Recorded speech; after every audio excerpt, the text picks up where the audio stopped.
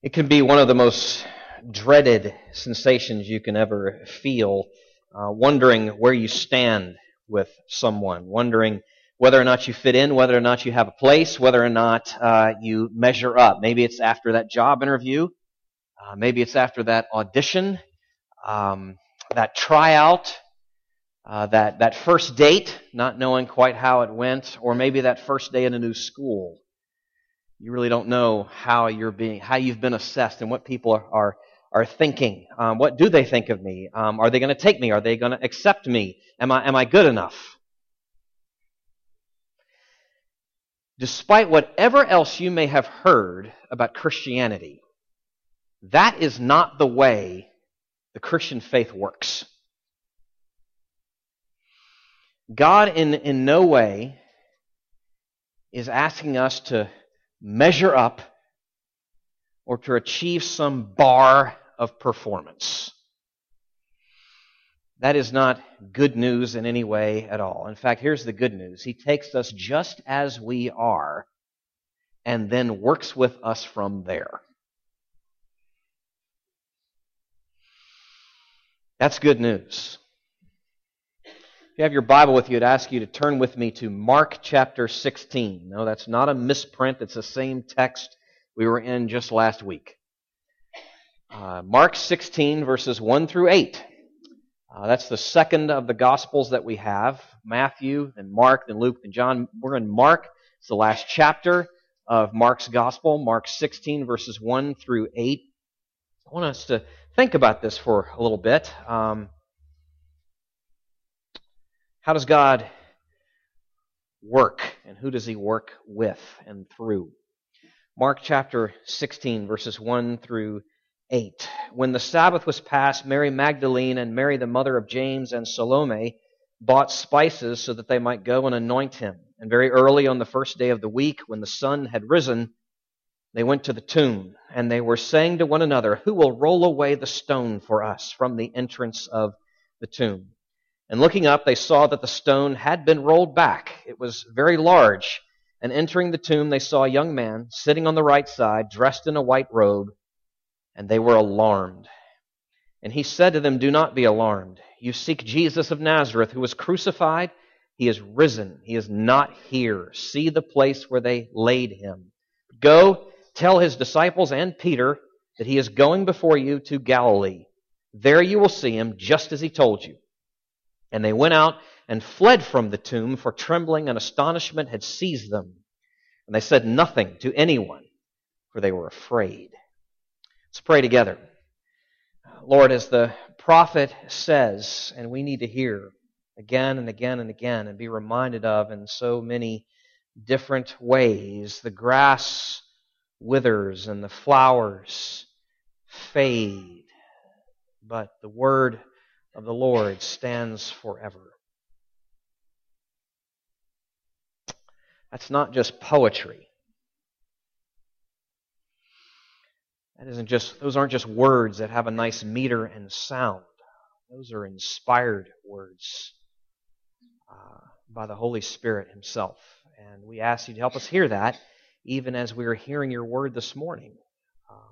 And indeed, we ask that You would help us to hear, and that You would speak to our hearts, speak deeply, shape us, we ask, every one of us here. In Your name we pray. Amen. In his book from just a few years ago, 3 Free Sins, Steve Brown tells this story. He says, "One of my friends asked a retired old preacher about heaven. The preacher told my friend that the best thing about heaven would be watching Jesus pick up the church and shake it in Satan's face. 'This is all I had,' Jesus will say. 'This bunch of weak, sinful, crazy Christians, and I still kicked your butt.'" Now, don't let that offend you.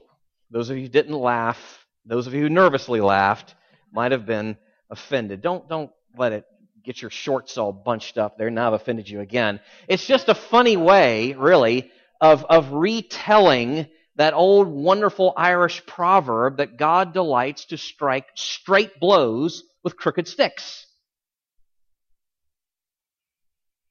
It's just another way of saying that. Either way you take it, it's true.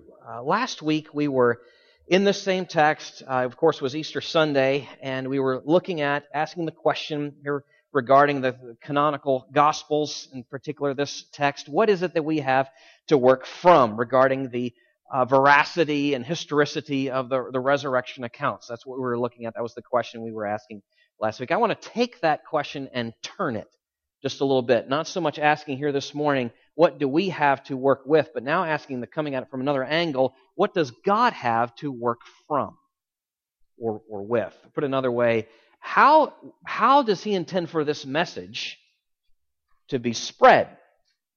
Who does He intend to work in and through and with? You of course know, I'm sure, that this is the time of year where the superhero films are coming out into the cinema plexes. And, you've got Batman versus Superman right now, and then in just a few more weeks you're going to have Captain America, Civil War. And in those films you've got a whole host of these heroes coming forth, and all these fantastic weapons and mighty strength and blazing speed and amazing agility and skill sets. And that's how these types of heroes show forth their power. Okay, here's the question, turning that. How does the true and living God, not a figment of our imagination, not a fictional work of Hollywood, but how does the true and living God show forth His power? How does He manifest who He is before the watching world? Not through our strength, but through our weakness. Not through our ability, but through our inability. Not through our strength, but through our weakness. And to the degree that we get that, we will find deep grounding and soaring encouragement somehow at the same time. Look at two things here together this morning. Just very simple points. Very simple things to explore, but I would argue profound nonetheless. First, who He has to work with, and then reflecting on just a little bit the reasons why He would deign to work with such as us. So, first, who does He work with? We have no need to go really any further than our text even this morning, just this short passage here in Mark chapter 16. Who do we see? In the first witnesses of the resurrection. The fearful, these dear women as they fled, trembling, terrified from the tomb. That's what we see. But not just the fearful, but then also the faithless. We talked about this last week, and the allusion here to Peter and his terrible, terrible failure there on the night before Jesus was crucified. But it's not just in this text. If you take a step back and you think about it, in the backdrop you have Mark, the author himself. As you read through the course of the book of Acts, we come to learn that in the first missionary journey, Mark left Paul and Barnabas. Paul says, in fact, that Mark deserted them. That's your author here. Then if you take a really big step back and you just look at the whole of all of our heroes in the Old and New Testament, let's just take a few. Abraham, Moses, David. Not a one of them comes out unscathed. Warts and all, they're right here before us. In all their gory imperfections. Do you see what the answer is coming, where we're heading here? In the answer to the question, who does God have to work with? People like that. People like that. People like us. Which takes us to a deeper principle. If you'll turn with me to 1 Corinthians 1. That's after the Gospels, and after Acts and Romans, you have 1 and 2 Corinthians. If you'll turn with me to 1 Corinthians chapter 1, just verse 26. This principle is well worth noting. For consider your calling, brothers. Not many of you were wise according to worldly standards. Not many were powerful. Not many were of noble birth. What is Paul saying here? We have a complete reversal of standards, just upending them. We have an utter leveling of all standing, all the ways that we think, anyway. In God's eyes, there is absolutely, positively no eternal significance whatsoever to our brains, our brawn, or our bank statements. It doesn't matter. It's inconsequential. It really, really is. And because of that, when it comes to who He is determined to work through and who He demonstrates again and again and again that He works through, we then see this reversal of the standards and this leveling of standing. We need to understand, and I don't think we do. It just cuts against the grain of our thinking. The church is not a dream team. It's not made up of the bold and the beautiful. It's not an ensemble of all Americans. The church, by design, in fact, really looks a whole lot more like the Dirty Dozen. Remember that old film from the 60s of these criminals who were then drafted forcefully into this mission, this impossible mission to then take on? That's really more like us. Or the Bad News Bears, or the A-Team, these rejects, these outcasts. Or maybe a little bit more contemporary as far as film is concerned, the motley bunch of the Fellowship of the Ring that then are to take the ring on into the fires of Mount Doom. I mean, that's the church. That's really much more what God has in mind.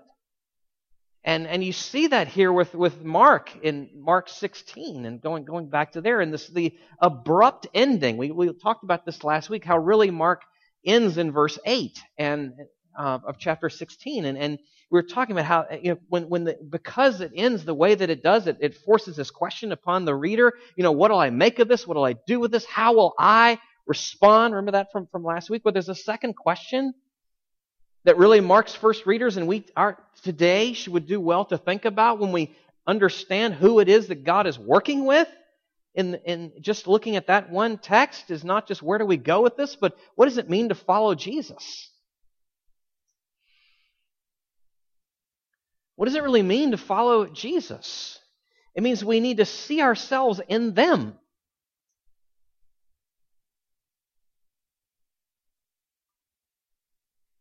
We are they, and they are us. I don't know what kind of grammar that was I just used, but you get the idea. We are, you and I, my friends, we are the fearful and the faithless. We are the crooked sticks. Every one of us here in this room. I just don't know if we know how fearful, faithless, and crooked we are. But that's who He is determined to work through. That's who He has to work through. Not angels. Us. Us. People like us. And He delights to show His power through our weakness. And again, when we get that grounds us. It humbles us. It grounds us in reality. But now here's the second point, following up with that. Not just that, but it also gives us cause for soaring encouragement. So now, not just thinking about who He does work with, but reflecting just the facts, but reflecting on something of that. I do want to go back now to 1 Corinthians. 1 Corinthians 1, so if you turned away from it, I'm sorry, but just head back there now. 1 Corinthians 1, and picking up where just reading actually verse 26 again, and reading a little further. For consider your calling, brothers. Not many of you were wise according to worldly standards. Not many were powerful. Not many were of noble birth. But God chose what is foolish in the world to shame the wise. God chose what is weak in the world to shame the strong. God chose what is low and despised in the world, even things that are not, to bring to nothing things that are, so that no human beings might boast in the presence of God.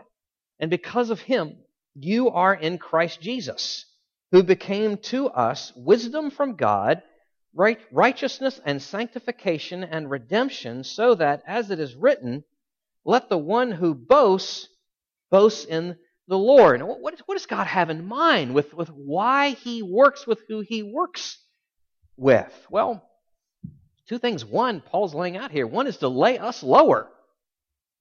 To lay us lower. I don't know if you notice the clear intentionality here that's being spoken of, how God does what He does. 3 times in verses 27 and 28. 3 times we see He chose, He chose, He chose.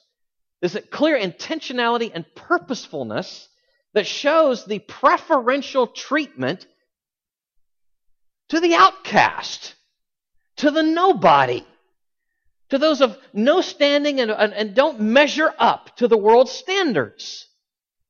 That's the way He delights to work. Why? Well, it would seem, let's just look at verse 29, because it's so plain, so that, in case we didn't get it, so that no human being might boast in the presence of God. He is intent on kicking out all the props, on disabusing us of all of our presumptuous boasting and pride.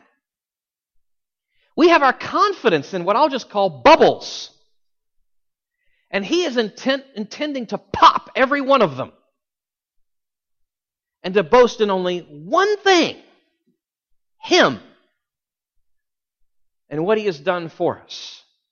So that the first thing would be, in terms of why He works with who He works with, would be to lay us lower. But of course, the flip side of that, the other side of that, is that He would be lifted higher, that our foolish boasting would be stopped, and our hearts would be rightly turned to worship and praise the one that we need to. So again, verse 30, and because of Him, so who's behind all this? Because of Him, you are in Christ Jesus, who became to us wisdom from God, righteousness and sanctification and redemption. We are one with, if you're a follower of Jesus, you are one with Him, in union with Him.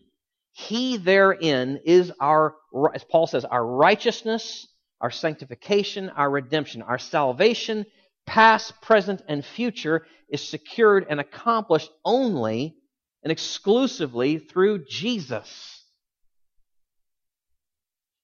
So His is the work. His is all the work, and so His then ought to be all the glory, all the credit, all the boasting.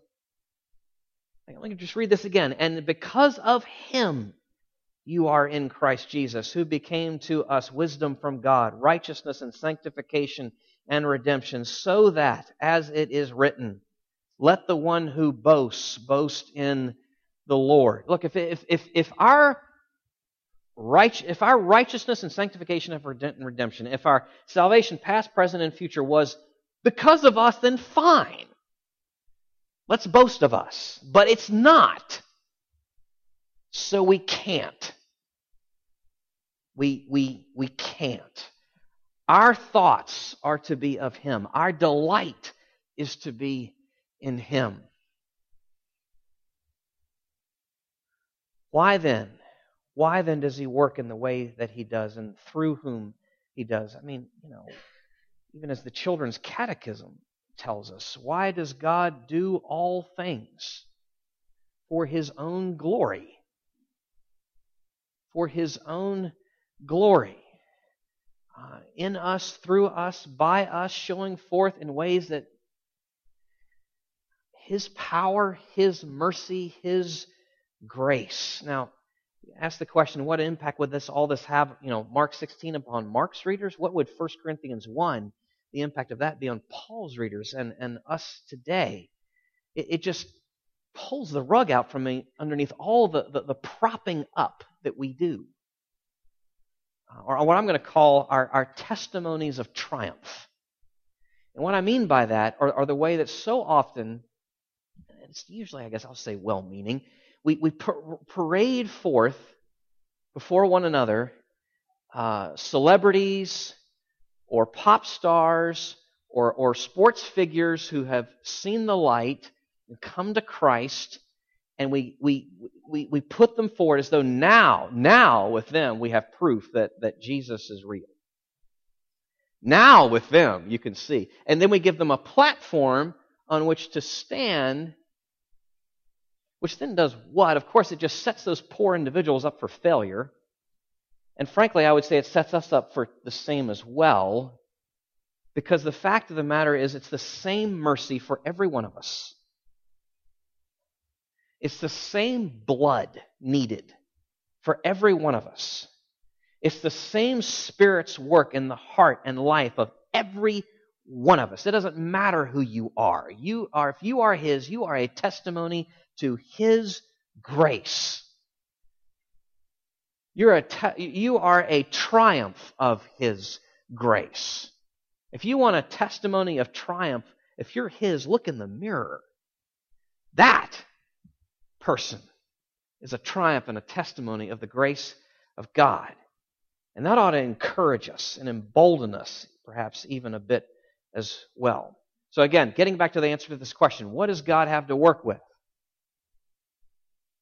Finite creatures and fallen sinners like you and me. That's who He has to work with.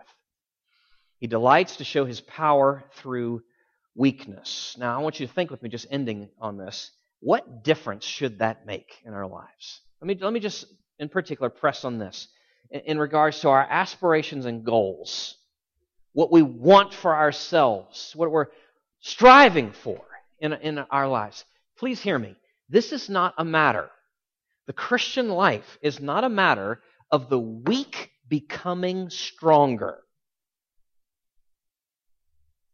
That's really not what it is. Again, back to our superheroes. I'm just going to pick two now, because I know the origin stories for some of them are different, but I'm leaning in this direction. Captain America and Batman, all right? These two guys. The origin stories for guys like that and so many others is some secret experiment or some cataclysmic event in their life and then arduous training. And because of that event or the experiment and the training, therein now they can take on the villain and save the world. You see, in those cases, something has to happen for them to be fit to do something. That's not what we're seeing here. What we're really seeing here is not usefulness coming after transformation. That's not the gospel. God is not so limited. Do you realize how that limits God? He can only do but so much. He can only work with you once you're cleaned up, once you're fixed, once you've arrived, once you've hit the bar. That's not what we're seeing here. Usefulness does not depend on transformation. Usefulness depends on God. On the God who transforms. It's not the weak becoming strong, but His strength shining in our weakness. So as you think with me what your roles are in life and over the course of the many hats you wear in the day, maybe as a mother or a father or a child or a brother or a sister or an employer or an employee or a superior or an underling or whatever the case may be, or a friend or a neighbor or a confidant, just a member of this community, a member of this church, and then you think through your callings to love and to serve and to forgive and to confess and to repent. In all of that, know this, you are weak. But that's okay, because He is strong. And your effectiveness, your fruitfulness, does not depend on your strength or getting better. He's not so limited. He is not so hemmed in. My friends, you and I, we really are, I said this earlier, we really are the fearful. It's okay to acknowledge that. We really are the faithless. It's okay to acknowledge that. It's okay to admit that. Let's start a new club. Can we just do this? Can we do this? Start Fearful and Faithless Anonymous? Hi, I'm Richard. I'm fearful. We ought to, because we are. We are the crooked sticks. And God strikes straight blows through crooked sticks like you and me. We get that.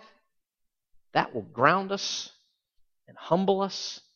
It will encourage us and embolden us because His is the work and His is the glory. Let's pray. Lord, it is good to know. It is good to know that we are more like the folks from the Old and New Testaments. Not being perfect.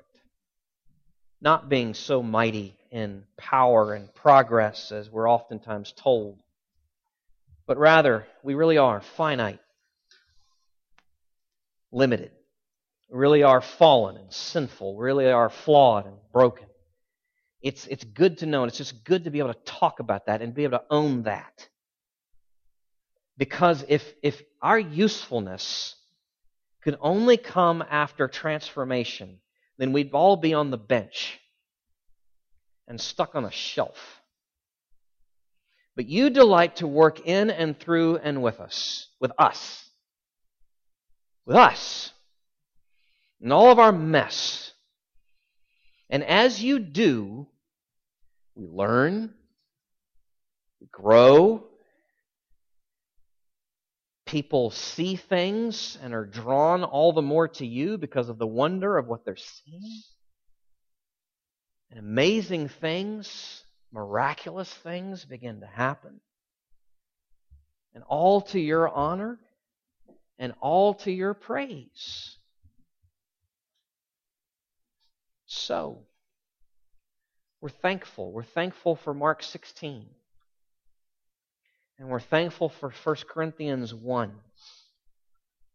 And we're thankful for your mercy and grace and love to the faithless, the fearful, and the crooked sticks. In your name we pray. Amen. If I could ask my fellow elders to join me down front here. We are now going to celebrate the Lord's Supper. I'm emphasizing it in that way for a purpose. The Lord's Supper. A survey was done some years ago. Question was asked, what words would you most like to hear? What words would you most like to hear? The first, not surprising, was, I love you. The second, not too surprising, was, I forgive you. Do you know what the third was? Supper's ready. It's true. It's true. And you think, well, maybe let's ask a question, why for a minute? What does that convey? Rest